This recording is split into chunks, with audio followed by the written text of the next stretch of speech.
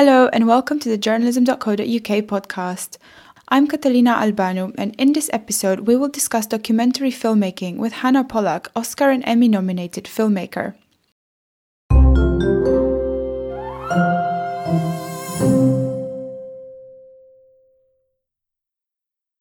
Hannah Pollack is a filmmaker trained both in cinematography and acting, whose documentaries treat difficult subjects such as child poverty and homelessness.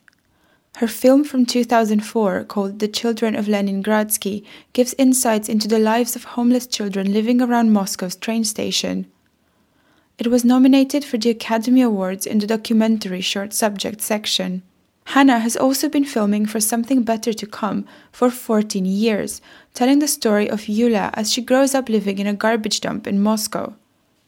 Journalism.co.uk caught up with Hannah at the Lviv Media Forum in May to get some tips for documentary making and to find out more about her workflow. As it is with the documentary filmmaking, you are kind of a one-person band, which is not normal. It's actually, I was always taught in the schools that the film is a collaborative work, but unfortunately in the world we live with so little funding and oftentimes also with the intimacy of the story, oftentimes you basically work as a one-person band or a very, very small crew. Sometimes it's too much to work alone.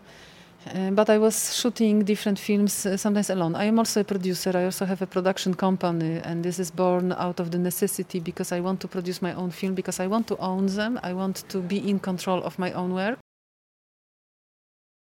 Hannah also works as a co-producer and on entertainment films. She edits using Avid, but a lot of the editing tends to happen as you go along, rather than on an editing table at the end.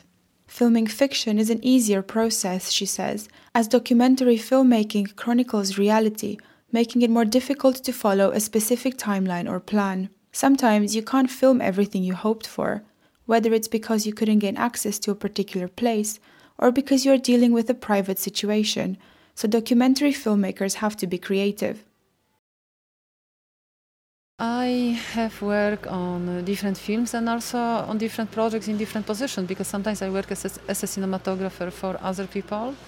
Sometimes I work on my own films, and so far I think I was most successful perhaps because these were the subject which the most evoked the feelings in my heart, which were emotionally I was the most bounded with. So these were like social subjects, and we can talk about the homelessness, child homelessness, this kind of subject. But I also was in Afghanistan shooting a film about stoning a woman to death.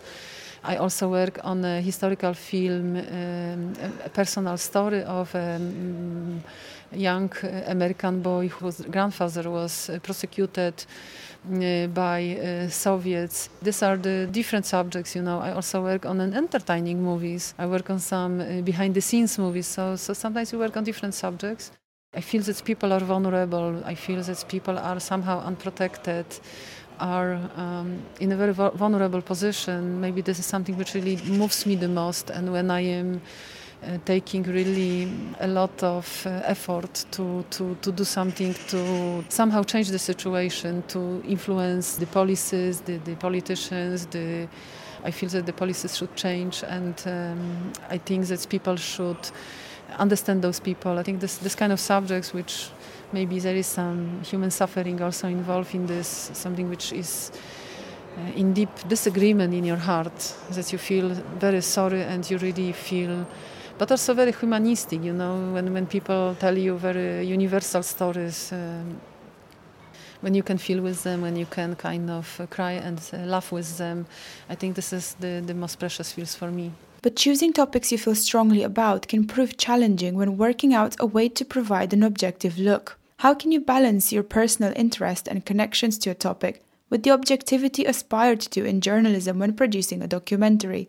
The cinema verite, which I am actually considering as a great type of filmmaking, is sometimes called fly on the wall. But I don't completely agree with this definition also, because although you observe reality still even by pointing your camera in certain direction, by your presence with certain people, you're already making choices. It's not a pure reality which just a random camera is recording. It's in the editing process you will be doing your selection. and you will be reflecting your own views also through the views of your protagonist. This is why you will stick with certain people and you will be repelled by others. So I think in this way there is no pure objectivity in it, but in the same way, I think if you are a very just human being, if you are a very ethic human being, the objectivity is already there. It's in your judgment, it's in your decisions, it's in your justice, the way how you observe reality, the way how you treat your protagonist, how you don't want to manipulate the truth, how you don't want to misuse your characters. So I think the objectivity is in this, but I don't think it's necessary to not have your own view. I think the world needs people who have their own view, and the view is a just view, is an ethic view, is a moral view. I think we need real journalists. Hannah's advice for aspiring filmmakers is to get started as soon as possible if they have found the subject they feel bound to and stories they have access to. Funding opportunities can follow once you already have some quality work to show.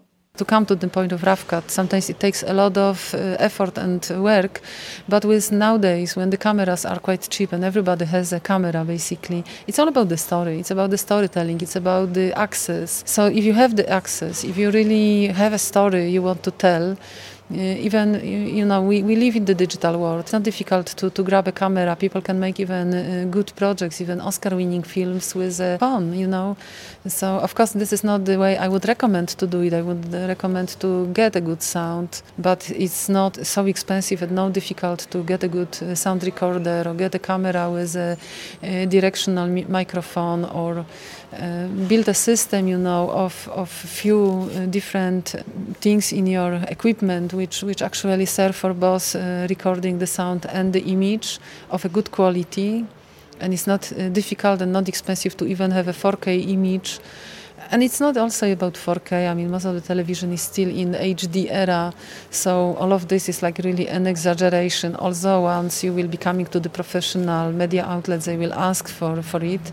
But in fact, it's always about the story. If you have a great story, if you know how to tell it, if there is something important, and like I said, you have an access to it, or you have a friendship, or you have a relationship with protagonists, and you are able to spend time with them and record the story, and you have a basic idea, you will learn a lot of things while you're doing this. But I just think you should just start doing this, and then as time would go, you will gain the experience. You watch other films for your experience, you will meet filmmakers who you can ask for the advice.